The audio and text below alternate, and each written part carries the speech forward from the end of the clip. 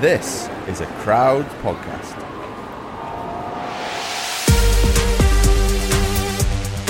Hello, I'm Geraint Thomas. And I'm Tom Fordyce. And you've just entered the Geraint Thomas Cycling Club.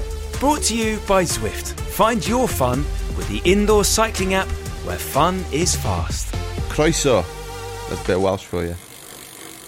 Tom, how's it going? We haven't had the chance to meet up properly since our live podcast debut at Rouleur Live. How do you think we did? I reckon, given the circumstances, which were that we had gone out the night before, probably later than you should do if you're recording a live podcast at 9 a.m. Or have kids. Or have kids when you're used to going to bed at about 9:15. And the fact that when all of us tried to speak for the first time on Saturday morning, it sounded like a chorus of frogs. I think given all those circumstances, it seemed to go quite well. Yeah, I feel like I crashed after it though. I kind of, got myself ready for the live pod, but then, because we were up early, weren't we? It was like 9:15 we were on stage for, and by 10:10, about 2 minutes after we walked off, I was man down for a good hour after that. I need to go have a lie down. I had a massive result on the train journey home because I think we both agreed that we were in that sort of weekend first upgrade territory on the train, in that you're willing to pay £25 for a nicer seat and a little bit of calm. So I've got on the train and I've gone, I'm going weekend first upgrade. I've got into this first class carriage, got myself the perfect setup. I've got a whole table, I can put the iPad on, watch a film, relax. It's ideal. And then just as I'm thinking, here comes my 25 quid, the guard says on his walkie-talkie to his mate down the other end of the train, this train's rammed, I'm going to declassify Coach G. Meaning it became a standard carriage while still being a first-class carriage. Amazing. Oh, yeah, that's a right result, that. Massive result. I got flicked big time. My train was cancelled. Oh, what? Yeah, so I had to get some other train. Well, luckily or unluckily, Jay was on this other train, my agent, so I had to chat to him for another 20 minutes. But so I had to get a different train to Reading, get off that, and then get on the next one, go into Cardiff then. And I had those two big suitcases with me, didn't I? Because we'd just come back from holiday and Sa had gone home the night before with our son Max, so I was left with the luggage, although I think I probably got the easier deal there. But so I was in the taxi to the train station with Marcel Kittel, actually, who was out with us that night before, and he had a proper British experience, to be fair. So we had a curry, we had a load of beers, didn't we? We went to some pretty crappy little bar that was people dancing. There was a little fight, wasn't there, in the corner? Do you remember? Oh, I don't remember the fight. There was a little fight. I remember the waiters and waitresses kept getting on the tables and doing karaoke, which seemed really spontaneous until our producer Louise pointed out to me that was actually their job. Yeah, and then at the end of the night, he lost his phone as well. Oh, what? And we lost him. So we were back at the hotel thinking, where is Marcel? Give him a ring. Nothing happening. So we're like, he'll be all right. He's a 6 foot big strapping German guy. He can look after himself. And then, so the next day he'd had his phone nicked and stuff. And so we're getting out of the taxi, getting my suitcases out the back. And this builder starts giving us abuse then for stopping where we'd stopped. And we were like, well, cheers, mate. Yeah, that was London for you. Have a good flight home. Do you think that will put him off coming on the pod? Not at all. I think he loved it. Yeah, I think he loved everything about that, yeah. Maybe he'll come on some of our live tours if we ever do them next year as well. Well, I mean, that I felt, even though we were slightly hungover, I felt that was a very good little test run at Rouleur Live. It felt like we could, when the time comes, you've got a little gap in your schedule, it feels like we could take the GTCC out across the country. Yeah, for sure. And I don't know if we definitely weren't hungover. I think we were just still drunk. That was the problem. But I reckon that'll work. That'd be good, that. So we could maybe, guest-wise, get a guest on, like, I don't know, local rider or someone connected to cycling from the town that we happen to be in that evening. Ah, yeah. Or maybe one of our GTCC road captains. Mix them all up. Do you know what I'm thinking already? As the chairman who delegates everything, I'm thinking we ask the road captain to get our guest. And book the venue. Book the venue, organise the ticketing, and where we go the night before. Yeah, the curry house, crack him. Right, let's get our guest on, because our guest also took part in that night out. And I think if you are going to do the classics, then this person might be the best possible guest that you could have lined up. Let's do it.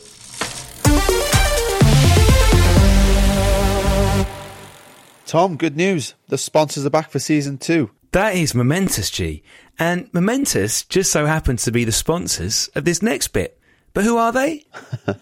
Well, for all you listeners that were listening last season, you'll remember them as Amp Human. Aha, yeah, a leading human performance company that works with over 150 pro and elite sporting teams. And once again, we've got an exclusive discount for you. G, what's the lowdown? Well, I use PR lotion all the time. You basically rub it directly in your muscles, you get bicarb directly into them, and allows me to maximise training sessions and improves recovery time. Yeah, if you try it, the clinical data says you'll get 53% less muscle soreness and be able to do 25% more training intervals. I like those odds, G. So if you fancy slapping it all over your legs before your next big ride or workout, go to livemomentous.com. So that first bit, all one word, LIVE, then momentus.com. And because you listen to this podcast, we've got you an exclusive discount. Just use the code GTCC2021 at the checkout for 25% off Momentus's PR lotion. Happy training!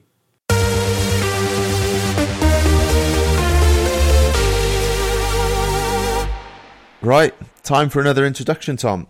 And it's a big one this week. Today's guest has won 8 stages of the Tour de France, 2-time Olympic time trial champ, 4-time world time trial champ, 3-time winner of Flanders, Roubaix, E3 and Strada. Not a bad Palmares here. So, welcome to the GTCC, Fabian Cancellara. Hello, everyone. Did I get all that right? Yeah, kind of. There's more. That's what he's saying, G. There's more wins than you've mentioned there. I think I'm happy to be with you guys.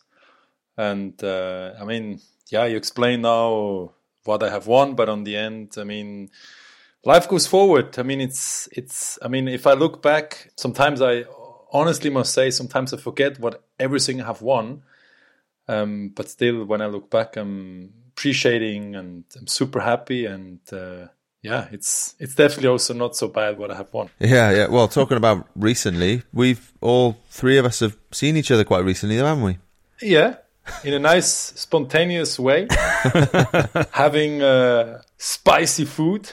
You have bring me into an Indian restaurant at the Lure Live. I think, it was quite nice, must say. Yeah. So I was obviously there on the Saturday. You were there Friday. And you messaged me, didn't you? Oh, what are you guys doing? I was like, we're just heading out for a curry if you want to come. Yeah. Okay, there's 5 of us coming. We'll join you. So he was like, okay, sound. And we ordered you a Vindaloo, actually, just to get you going before you guys ordered what you wanted. But I don't think many of you ate too much of it. But it was a good night in the end. It lasted a lot longer than I'd hoped for, to be honest. I was hoping for a curry and going to bed, having a 2-year-old at home. But it lasted, it was quite a late one, wasn't it, in the end? Yeah, it was quite late. It was quite good. We had good talks. And the good thing is Tom has forgot to give me the micro. Remember? Yeah. Oh, yeah. I didn't want to get... The club we ended up in didn't seem like a safe place to hand over an expensive microphone. I think that's our excuse. But what I'd also say, Fabian, is that you seem to order drinks in the same style as you used to ride your bike. So it was like brief, explosive bursts of drink buying. Thank you. So let's talk classics then, Fabian. When you think about what they're like to ride, what's the single best thing, in your opinion, about riding the classics? Is it the challenge that they bring? Is it the crowd? Is it the parcours?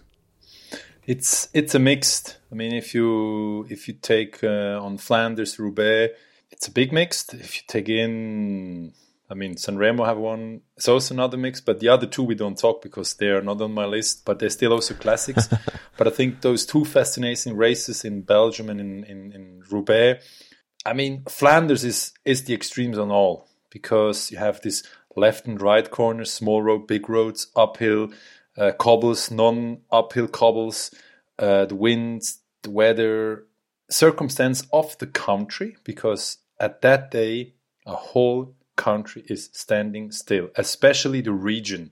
It's amazing that region and everyone is just looking for that one day. And cycling in Belgium has another, in many countries there's football, there's other sports, but in Belgium it's just cycling is just so close to the people because it's a sport for people, and on plus that is this whole thing in ones that makes especially Flanders a really special classic. Yeah, where does it start? Where's the city it starts in? It's not Bruges, is it? It has started in Bruges. Oh, okay. You already forget that or what? Yeah, I just get on the bus, don't I? And we just go to the start. No idea where it is. Oh, yeah, you see. No, it's Bruges. Now it has changed to Antwerp. Oh, okay. Because just remember those starts when it was in Bruges. It was unbelievable, the amount of people in there. With that massive, like, church thing in the square. Unbelievable setting, wasn't it? Yep. You feel like a rock star for like 10 minutes. Do you think riders, Fabian, for Flanders, are they just born in the right place for Flanders, or can you learn how to ride it? Can you teach someone how to ride Flanders? Yeah, teach born. I mean, you have Juan Antonio Flecha that hasn't been born at all in those northern places, or Ivan Cortina, the recently young rider now, movie star, also is quite motivated and willing for those races. But born or not, I think it starts not just if you are a talent or if you have the power for it. I think it's a whole combination of variations of things. I mean, it took me a while until in 2010 I have reached the first Belgian race win. I mean, E3 in 210. But what I have won before E3 or before Flanders 210 was I have won Sanremo, I have won many other races or certain other races. I have already won in 06 Roubaix, but until that day where I hit the barrier with Tour of Flanders, it took me quite a few years, and I don't know if it was the experience. I wasn't probably yet ready for it. If I might have done different sorts of trainings not done properly, I don't know. I mean, when I hit the barrier, then it was just every year, was it results or a win or a podium or even a crashed out once. That took me a while, because I also had to understand the race because of these differences of another. Just okay, Paris-Roubaix, we know all, they are the cobbles, you ride wide tires, you might ride another frame, and it's mostly flat. I mean, mostly flat means that the first part is a bit up and down, but then you ride mostly on cobbles, a bit on the flat roads. So you have less to look, but even in the TV, it looks so brutal, that race, that it is brutal, but you have other difficulties. Because let's say you have this one difficult, the cobbles. You have maybe also the wind, the punchers, but in Roubaix, is not the same feeling of the people, of the crowd, of what everything is around. Because you ride from A to B. And in Flanders, you ride around a circle somehow. Yeah, I was going to say that. Like, I think Flanders, all the bergs, you're doing like crisscrossing all over the place, aren't you? You're going up climbs, you're going quite a lot slower than, 50k an hour along the flat on cobbles. That all adds to the atmosphere for sure. Which is your favourite then? If you could do one more, Flanders, Roubaix, which one would you choose? I will go for Flanders. Me too. I mean, it's just special. It's not that, I mean, I spoke with a few people at the Rouleur show in London. I mean, today you can have 32 tires. And I don't know you, Geraint, if you have ridden Roubaix on which kind of tires, but we have ridden on 26 or 28. So Andrea Taffi explained that he has ridden 23 mil tires. So today you ride with 32, and of course with the disc brakes and with technology, a 32 tire is kind of mountain biking on cobbles, because the tire is so wide. And I think the suspension is now not just helping from the frame out of, or how the geometry is made. I think also today the tire is definitely helping. And then the rolling resistance with the tires and so on, I think they gain quite a lot. So I think with 32 tires is definitely a different riding, that in Flanders you never ride a 32 tire, never. No, 23s, like we don't even race on 23s in normal road races now. Like 25s at least, I think. Yeah, But that's the old time. I think Yeah. I've been riding 23 tires for many, many years. And then the 25, 26 millimeter came, and then everyone said, with this tire, you're going to be slower. And then by the years, with all the rubber, all the gum, and all the component in those tires, that race has changed a bit. But on the other hand, in Flanders, you have always those difficulties that always make this race a bit more special. Yeah, I think Maggie was telling me once, Magnus Backstead, that he was the first guy to use carbon wheels in Roubaix. I might be wrong there, but I think when he won in 2004, he said he was like one of the first to start using carbon wheels, and everyone was like, "What are you doing there?" But I don't know. You podiumed that year, didn't you? No, actually, we arrived 4 riders to that velodrome, and then I arrived 4th. No worry, hey, he's young, so... I won Junior Roubaix that same day. That same day? Yeah, wow. yeah. So we had all the crowds, we were obviously 4 or 5 hours before you guys, but yeah, so we raced the same day on the last sort of 80k was all on the same roads. Yeah, it was unbelievable. And we were sat watching in the velodrome. I can tell you in 2007, we have tried to ride probably on carbon wheels the first time. 2007, 2008 been the first years, because we did testing with one of the partners we had at the years, and we destroyed in the testing period in November, we destroyed in half an hour 50,000 euro almost. We smashed wheels, we smashed them like crazy, but this was a testing period, so if Magnus was already on carbon wheels, it will be nice one, but I don't remember at all, because at that years was just this aluminium rims, like this old school rims that everyone was riding with. I'm gonna have to Google that now. I'm gonna go on. Right, chat amongst yourselves, or I'll get on Google. Yeah, we'll talk while you Google. Fabian, do you think you have to relish everything that Flanders brings to ride it properly? That if you tried riding with caution, it's just not going to work? I mean, I remember 2010 riding up the Muur van Gerardsbergen. Everyone was shouting at me. Everyone was like, boo, boo. like actually, just because you were Boonen. Swiss cross against Belgium King. So that was that day that then on the end still has changed from that day everything, because on the end, of course, you go against the Belgium King, the Belgium Idol, the Belgium champion. He has won so many races, and then I'm winning. This was just probably non-expected somehow. Even I have won a week before Harbeck already, and in a way that I tricked out Tom. And then on the end also the way we've been riding, I just accelerated, and then things went. I arrived, and I think what happened is that maybe the small angel that I have shown at the end of the race in the TV, that was in my pocket as a lucky bring from my family, has shown that I have a human side. Because people said, why he shows this angel? I said, yeah, because my wife said, and the kids, hey, take that in your jersey. And they said, no, for what? In your pockets, you have no space. There's food, there's gels. I mean, how we want to put the small angel there? Because it's not used like riding like that. And then on the end, a minute before I left the bus, I saw this angel, said, you know what? I take it with me. I put it in my back pocket. And then I showed in the TV, I like to say to my family, look, this has given Moses some luck today. And this is where it's barriers up, where people think I'm a machine, I'm a destroyer. No, on the end, I'm just human. So I ride to win bike races, but on the other hand, I have another side where also it's a warmer person, probably, that just the way it looks how I'm riding. I was going to say that rivalry with Boonen was, epic, wasn't it, really? And it must have been hard, because he's always racing at home. Flanders is in Belgium. It's in the same roads every year. And you're always playing away from home, almost, to bring in like a football analogy. That must have been pretty... For sure you would have had Belgium fans, but for sure he would have had a lot more. There's a bit of a disadvantage, surely. Or did you just love that atmosphere, the rivalry, the boos for you? You focus on what you do when you ride. I mean,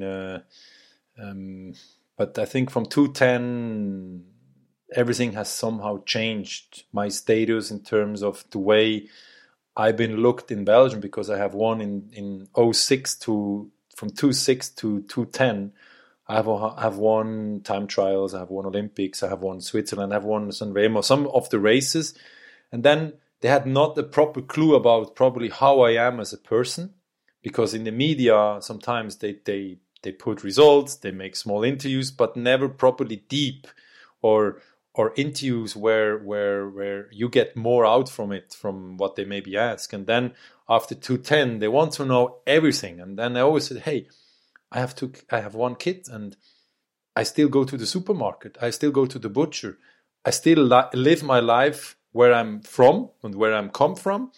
And from there on, I don't know, things has changed probably, that they haven't seen just the one rock star rider. No, they have just seen, he's also human and he's also doing normal things. Because sometimes for them is when you live in a world of sports like I have been living, maybe they thought, hey, he's not touchable, he's not normal, he has 10 cars at home, he lives in a crazy villa and all those things, and he's really like not touchable. And on the end, I always try to be as normal I am, as normal we are all, because we are all humans. And I think this has changed, that certain people has become fans and has to start also to cheer the way I was and the way I've been riding. You've only got 8 cars, haven't you? No, not even.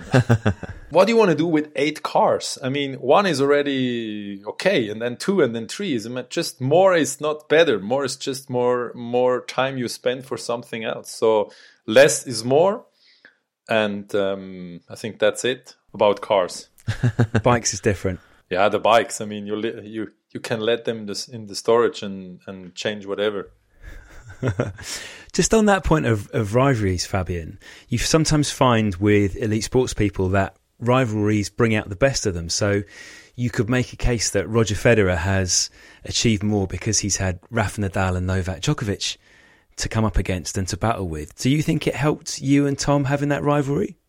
You have to ask him as well, but I think on my side, of course, it helped. I mean, sports lives also with that somehow. I mean, I've been riding to win bike races. That was my first thing. And then, of course, I respected all my concurrents, all my rivals in all the levels, in all the variations they're in. It's like with time trial, Tony Martin, Bradley Wiggins, but also I think with Tom, Peter Sagan, and also others have made my life also hard as a rider in those races. But I think for the sport, if we choose, I mean, to take motivation out the rivalry against Tom, I think I could take out something.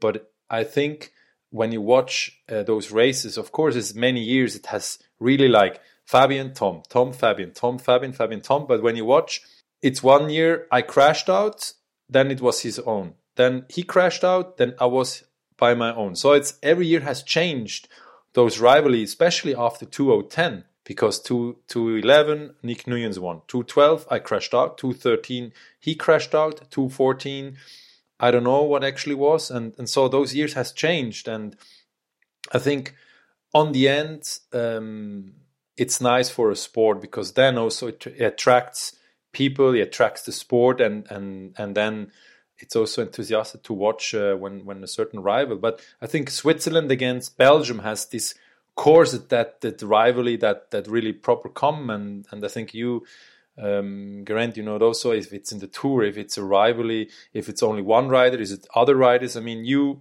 ride, but you ride for something you want to achieve, and not just you want to create a rival concurrence, and then you make a good show out of that.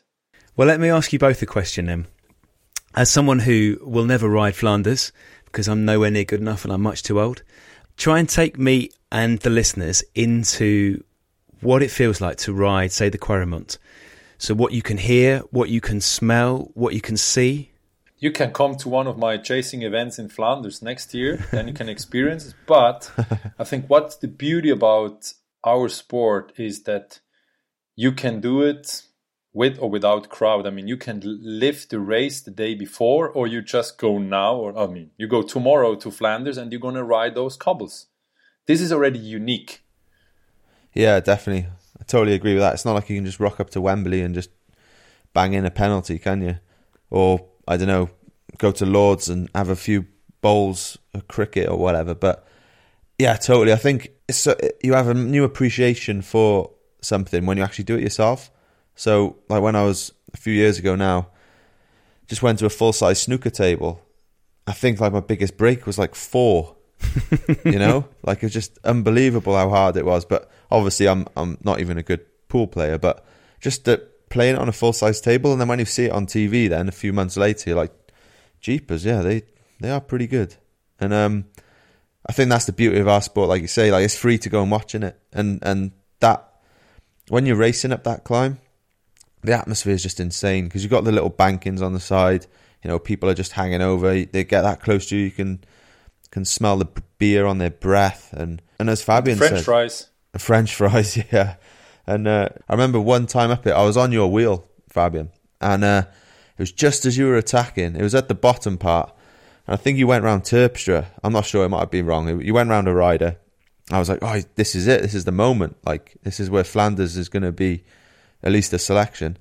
And I was feeling okay, and I was on your wheel, and then you got round him, and then I just hit, well, this was my excuse then, but I hit a bit of a rougher part on the outside, and it took me that couple of seconds too long to get round Terpstra, and then you were gone, and that was it. I think, I can't remember what year it was, you probably rode off and won the race then, but yeah, that's my one memory of going up there trying to follow you, and yeah, it didn't happen, but sorry, good climb. No, that's okay, yeah. Everyone, the whole peloton got used to it, apart from Tom, you know, but yeah, it was, that climb is just, because it's so short as well, Tom, you know, like, well, most of them, you know, Koppenberg and Patersburg and all these different climbs, like, you just look at the profile on a piece of paper, you're like, what? It's nothing when you look at, like, I don't know, Alpe d'Huez and all these massive alpine climbs. But when you're doing them, like, you know, they're short and fast. They come in at you all the time, like every 10 minutes or more or less, you know. There's another one, and just those races just sap everything from you. And then the fighting to be in position before them. And yeah, they're totally different to anything you do most of the year, really. You know what is also really, really different? If you ride those cobbles in a preparation, or you do a recon ride, then the day of the race. But have you ever ridden, Geraint, those roads in May, June, like on another time? Yeah, no, I haven't. Another period of the year. I tell you, I have done that now a few times, and it feels really strange, because normally we are used, when we rode those races or those roads, this fully crowded people, there are fences, it's so much ongoing things. And then you cruise around and there's nothing. So it feels somehow like dead. But emotionally wise, you feel the crowd or how you went up. But in my situation as a retired athlete, you feel in a millisecond straight away that the legs are not the same, because condition-wise, I'm not anymore good. Crowds, over 5 years now, it's past, so it's already a bit more away. It's like football players playing football in an empty stadium. Kind of. And when you ride, this is a drama. You mentioned before, Quaremont is the one thing. You have Koppenberg, Paterberg. You have so many those climbs that normally they live with the people on plus to cheer, to hear, and then you don't hear the pain because you don't even hear you breathe. But when you ride just alone, it's first because riding on cobbles uphill is just. Yeah, it's just harder than riding on flat cobbles. Did you go in the gutters, though? You know, on like Patersburg, when there's no fencing. Like for Flanders. Is Flanders the only race they put the fence over the gutter? Yeah, they put that. So you don't ride. That's why in Harelbeke or even in the race, you have Teijenberg and Paterberg are the two cobble climbs that are on the Flanders race. Just the race where you can't ride on this gutter on the side. And that's why those two cobble climbs in Harelbeke sometimes gives you an advantage if you ride on the proper good position. Yeah. Small side note for you, Geraint, for next time. Is there always a best line to follow? or particularly on the Kruijman and the Koppenberg, is there a line that if you had the choice you would always ride, or does it depend on the state of the race and who you've got in front of you and who you've got on your wheel? Yeah, I think Quaremont mostly is in the middle, but it can change because those roads, especially in Flanders, they're just also people with their car are riding up or driving up. In Roubaix, is it different? There's farmer roads, so only tractors or like these special farmer cars are going up. And in Belgium, you can just pass. You can pass Quaremont as everyone does it, whatever you have it. And I think by the years, those cobbles also get changed a bit.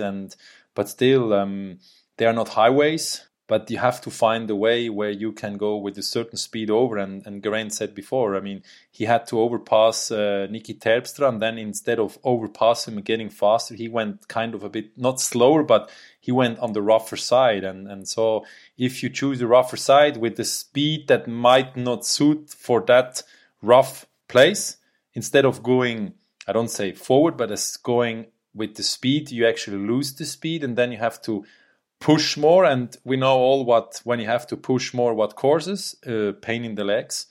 And if there's not power enough, then you don't go nowhere. Yeah, I gotta say, you were lucky that time. If I'd just gone 10 metres earlier, you never know. Might have stayed with you, and this whole different ball game then, isn't it? Never wait. Never wait. You always have to make the first move. Yeah, exactly. It was strange, actually. After you and Tom, well, especially after you retired, the whole peloton almost didn't know how to race that following year, because so much of the tactics and stuff were based on you and on Tom. So it was funny being in that. Well, not funny, but it was strange. That initial race after you'd retired, everyone was a bit like, "Oh, what do we do now?" Because normally we just either try to go before Fabian attacks or try and go with him when he goes. You know. I think this has also caused like, who is the next? What's the next rival? Is it now only Peter Sagan, or is it Tegenkolb, or is it Van Avermaet, or which rider, and multiple riders? I think for the last few years it has been really like a strange mixed, and then now we have this new rival kind of with Van der Poel and Van Aert that now has also been pushed heavily into this new rivalry. But I think the race, of course, every year has somehow still changed, because the tactics, the way the race has been developed in the terms also of the wind, cold, rain. Yes, I think, but on the end, it's still a beautiful race. Yeah. Oh, you mentioned Van Aert and Van der Poel there, obviously great riders, but that rivalry is nothing compared to you guys yet. Like, I was looking at the results from 2005 to 2014, so in 10 years, 10 editions of the race, there was only one time when someone that won wasn't you, Tom, or one of your teammates. That's bonkers. Because I was Van Summeren, I think it was in like 2011. Yeah, I think Tom's won it 4, you've won it 3, and then O'Grady won when he was your teammate at CSC, so that's pretty much a win for you, or half a win. We'll call it a U, half a W, a U. No. And then who else? Oh, Terpstra won. Terpstra won when he was Tom's teammate.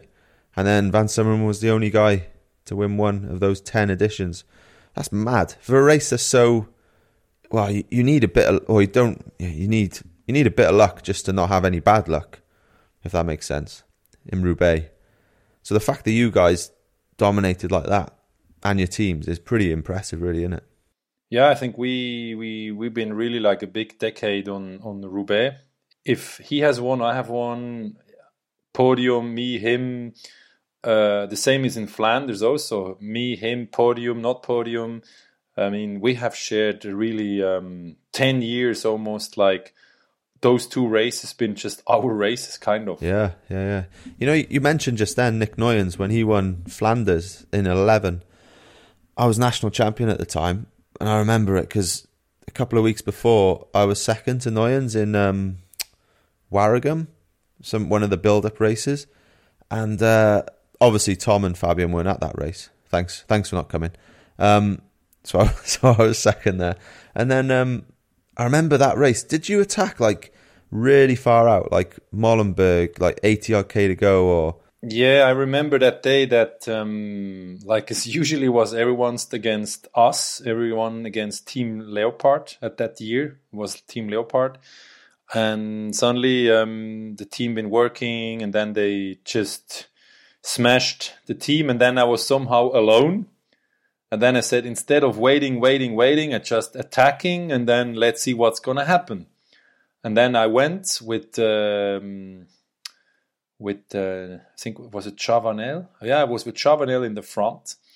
And then I was quite a bit in the front. And then suddenly we got caught back after the Muur van Gerardsbergen. And then we regrouped again. And somehow I went away again with Nick Noyens and again Chavanel. And then we came to the sprint. And Nick Noyens has made it, and I'm not sure now, maybe you guys, you know it, if I've been arriving third or second. Honestly, I don't remember yet anymore. I remember that day because it was the first time I'd been up there in Flanders, like in the mix at the final, and I was sort of like yo-yoing. It was a big group, eh? It was, yeah, it was about 10 or 11 of us. So I was helping Fletcher, I was riding for Fletcher all day, and then we're coming into the finish and me and Fletcher were trying to attack, but we didn't have the legs to go away really, but we were just emptying ourselves, just trying something. But then I was watching the race back afterwards, and I think the last sort of 10, 15k, you were just sat on the back. I think Nick Noyens was just sat behind you, and everyone was attacking, chasing each other down. You know, there's people like Hincapie and, you know, Tom was there, I'm sure. And I remember I was just getting carried away because I was like, man, I'm racing with all these like legends I've been watching for all these years, and now I'm here with them. I was just like, yeah, I wasn't racing properly. I was just like attacking and just losing my head.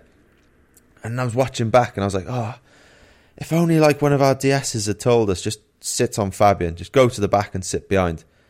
Because when you were watching, I was like, yeah, you were sat there, everyone was just attacking, doing this and that. And then you just waited and you just, bam, one massive effort. Like it was like 2-3k to go, wasn't it, I think? Yep. And then you basically dragged Noyens and Chavanel with you, and that was it. That was the podium. Yeah, that was the podium. And the thing is, on those races, especially in those years, I mean, if they use it in my company, they use it sometimes. When I have probably stopped for a coffee, the other one will stop as well. So this is like, whatever I have done, they do the same. Yeah. So if I look back, they look back. If I move, they move. And of course, the way probably I have won those races has made probably just that I don't have one cross. I have just 3 crosses on the back and I'm marked. And if I would be probably only half as good in the condition, they will still put me as a favorite. Even I would say, look, I'm not in shape. They still, no, you're in shape. You're having experience. You just play around. And that day, it was the same. I mean, the year was of quick step. So their strategy was clearly, if someone is with Fabian, hey, just let him pull. And it was like that. Chavanel wasn't pulling so much because he said, look, sorry, I can't pull because behind is Tom, behind is my team. I said, okay, then I just ride and see how far I can go. Because if I can stay in the front and if also the mix of those individual riders are good made that they don't gonna pull, because if they found together at the back an agreement that they gonna all pull, then you know how it is. You have no chance. But if someone says, no, I don't pull, then the other says, if you don't pull, I don't pull as well. Quick step, have to pull. No, you have someone in the front. Okay, they don't pull as well. So that's where also tactic can change on certain races, also that dynamic. For sure. And if you have a teammate like Nicky Terpstra sometimes who just flicks the system, then you never know. He might work with you anyway off the front and you both stay away. Yeah, sometimes that's why. It's not only how good you are, it's also how about those dynamics in the cycling teams. How about the dynamic of which rider is at what place in the front and which team is present in the front. That sometimes can also properly change. And then you can have which radio, whatever director is talking to you. I mean, this can have influence that sometimes is not the best or the best are in the front.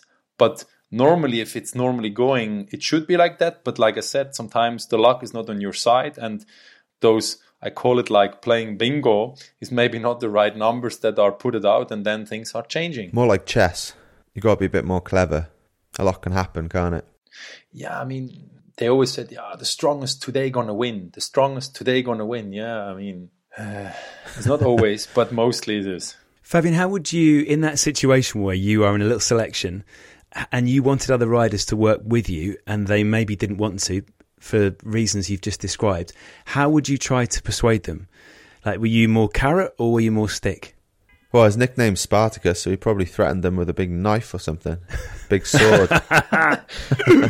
No. I haven't used the knife or my shield or whatever. I mean, just as an example, in 2014, I was with 3 Flemish riders in the front and with me, so we've been 4. And I said, before we hit the long straight line, the last 10 kilometers, I said to myself, I want to go with all those guys to the finish line in terms of sprinting man against man. And when I look back on how the last 10K has came, I've been the only one that hasn't made a proper attack. But during those attacks from the others, I suffered like hell. I almost got dropped. I had also cramps.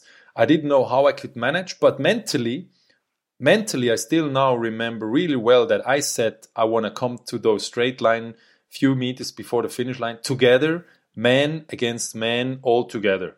So that's why sometimes also the mentally thing that can help and then also get some of the difference out of it. Because, I mean, it's not about, everyone said, hey, you rode so smart, 3 Belgians.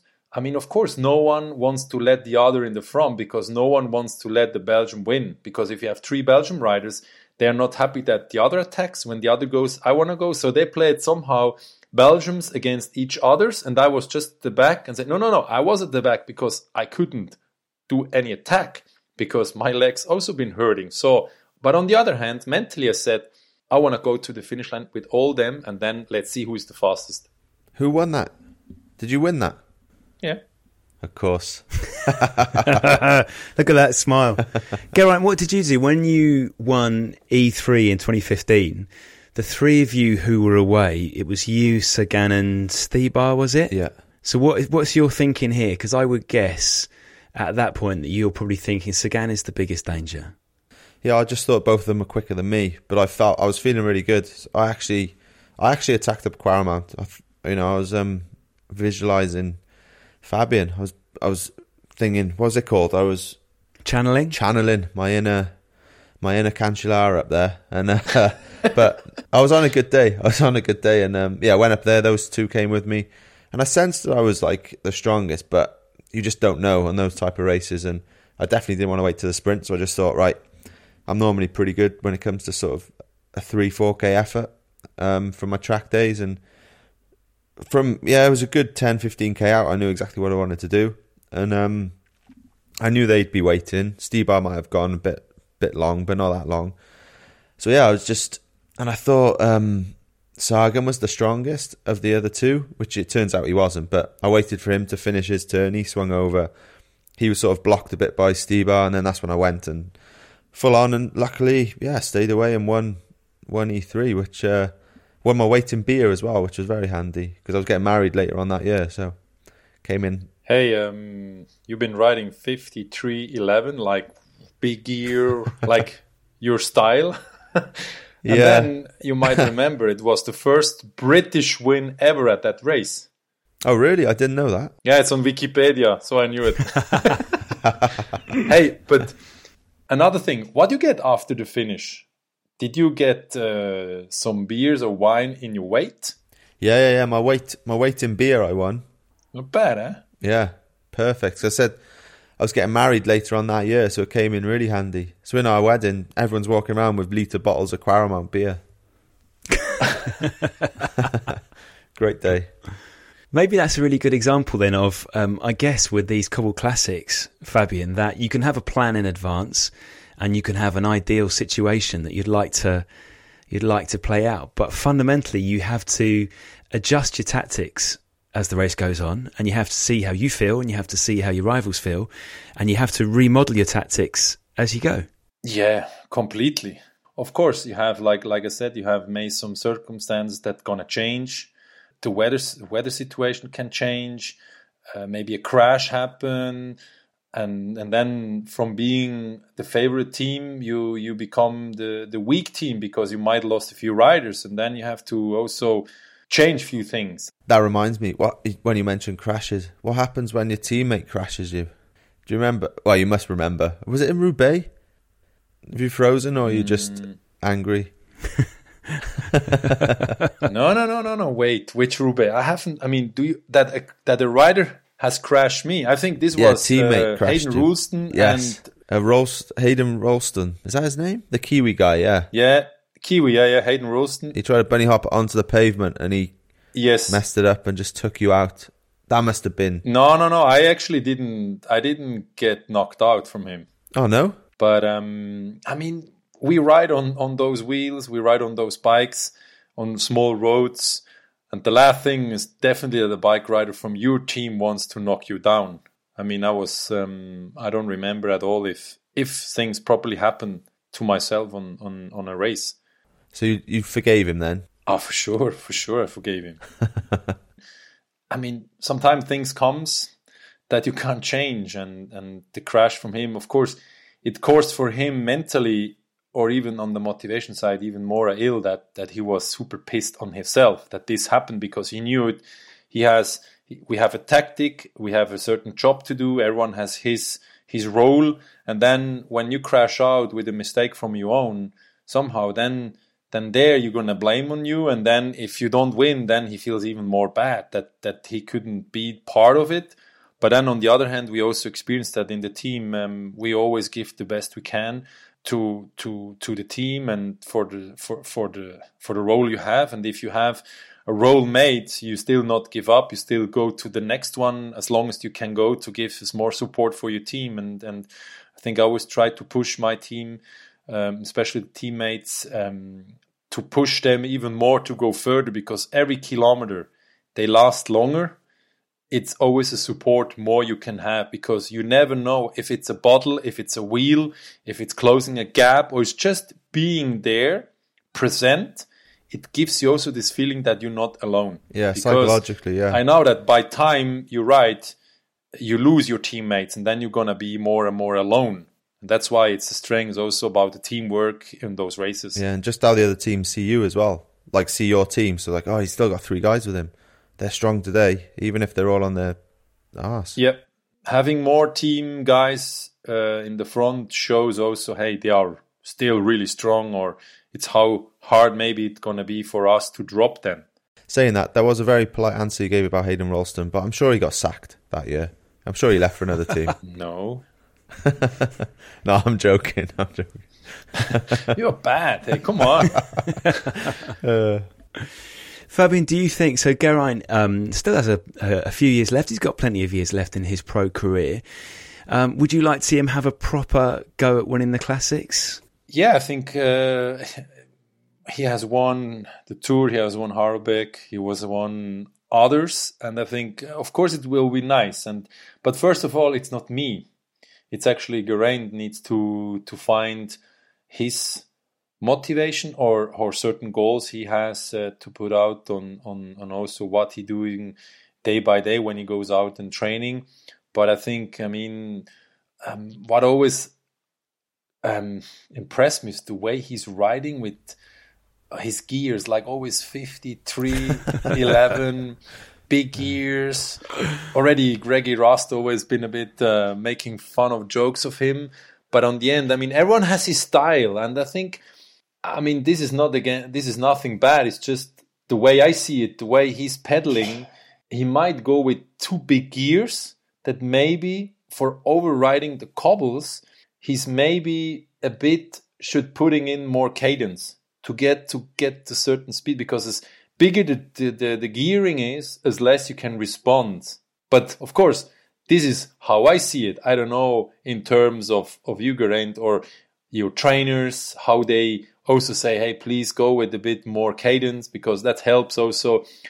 On a certain cadence, you relax your legs, or you put power on your legs, because I've been riding 120 cadence over the cobbles, and this is just way too much. But 80 cadence is maybe not good enough because it's too low. So it's to find the balance. But of course, I would love to see you back on those races, because I mean, you won Harelbeke, you have done some results on those races, and it is potential there. But of course, you have circumstances, preparation, the way you develop, the way you progress, and that's all in your legs or in your mind. Yeah, I think definitely with the cadence thing, they're always telling me to knock it up a few gears, but yeah, that's something I still need to work on. But yeah, those races are just great. I love them. So hopefully I'll get to do them before I stop. But yeah, we'll see. I don't know what I'm going to do next year at the minute, so it's all up in the air. So time will tell. You don't have yet your program, right? No. I kind of want to do something a bit different, like not the same old program I've been doing after the last few years. So yeah, I'm going to mix it up a bit.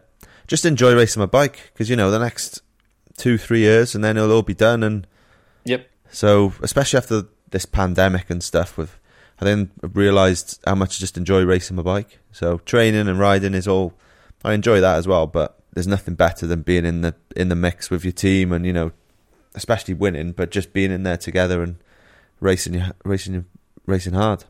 Yeah, and I think now also for you, priority number one is just being fixed with your shoulder.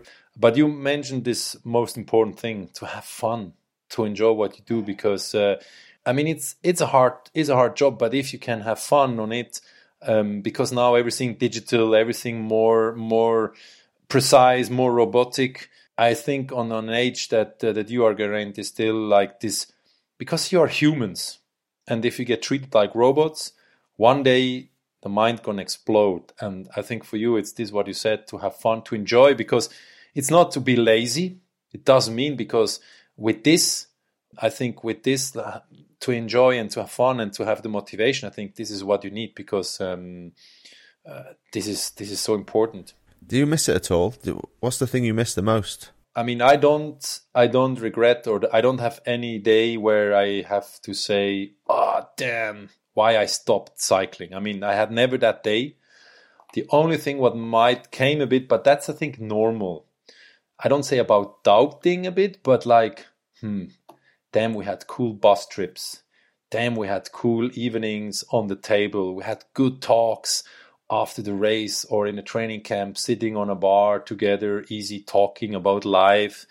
I think sometimes this popping up, I mean, the riding thing, the racing thing, to put a number on. I mean, I put number on for my events I have in the chasing series and so on. But in generally, I mean, to see what I see since the last 4 years in TV, I'm really happy I'm not riding anymore, because it has also changed in terms of the youngsters. Sometimes I see not the respect that normally should youngsters give to a bit older guys. The racing has become more hard somehow, more intense, but still, it's a bike race. I mean, people want to win bike races, so it's normal it's hard. But like I said, I haven't missed at all packing my suitcase and being in hotels where you can't open your suitcases. Yeah. But I think being around with the boys and having good talks, this sometimes I miss, but I mean, this is nothing bad. Actually, it's actually good. It means I have met good people during my years. And the one thing I'm deeply honest is, like, when you stop riding your career, then you will see that you're not going to have any more that time like it's before. So enjoy what you do, get the best out of what you can, and having the motivation. And of course, most important, be happy and be healthy, because this is what drives you. I think that's a lovely message for everyone who rides their bikes, actually. As someone who does it purely for fun, and for a lot of our listeners who just do it for enjoyment, I think the same holds. You know, the whole point of riding a bike is to enjoy it. Yeah, because if it becomes hard and brutal, I mean, this is also part of it. But on the other hand, you can get with that also a certain motivation out of it, or a satisfaction. But as long as there is a certain passion, the will, you can go for long. 100%. Look at Valverde. He's gonna still be going when I stop. Well, Fabian, thank you so much for coming on the podcast today. It's been lovely having you on, and I think we can all agree that next time we have a night out in London, that we will go to the place that we didn't go to that would have cost £4,000 and featured snakes. Snakes and clowns and unicycles. Nice. Looking forward. Sweet. We'll put it in the diary. We do that. Thank you, guys. All the best. Stay safe and looking forward to meet you again. See you soon.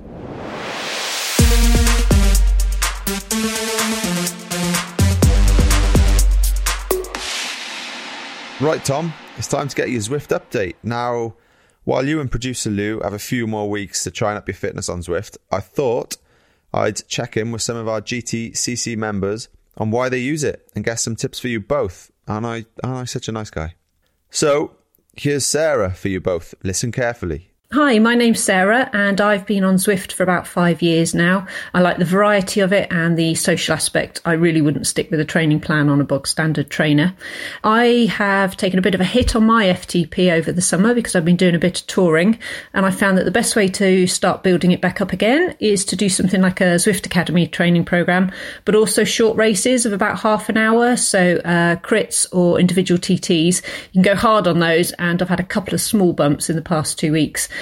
So offer to Louise, if you want to do a bit of ladies racing. I captain a team in CCAT, but we have ladies in all categories. You're welcome to come and join us and see how it goes. But good luck to both of you. Ah, very nice. And if you fancy joining me, Geraint, producer Lou, and Sarah on Zwift, just go to Zwift.com to start your free trial. We'll see you there.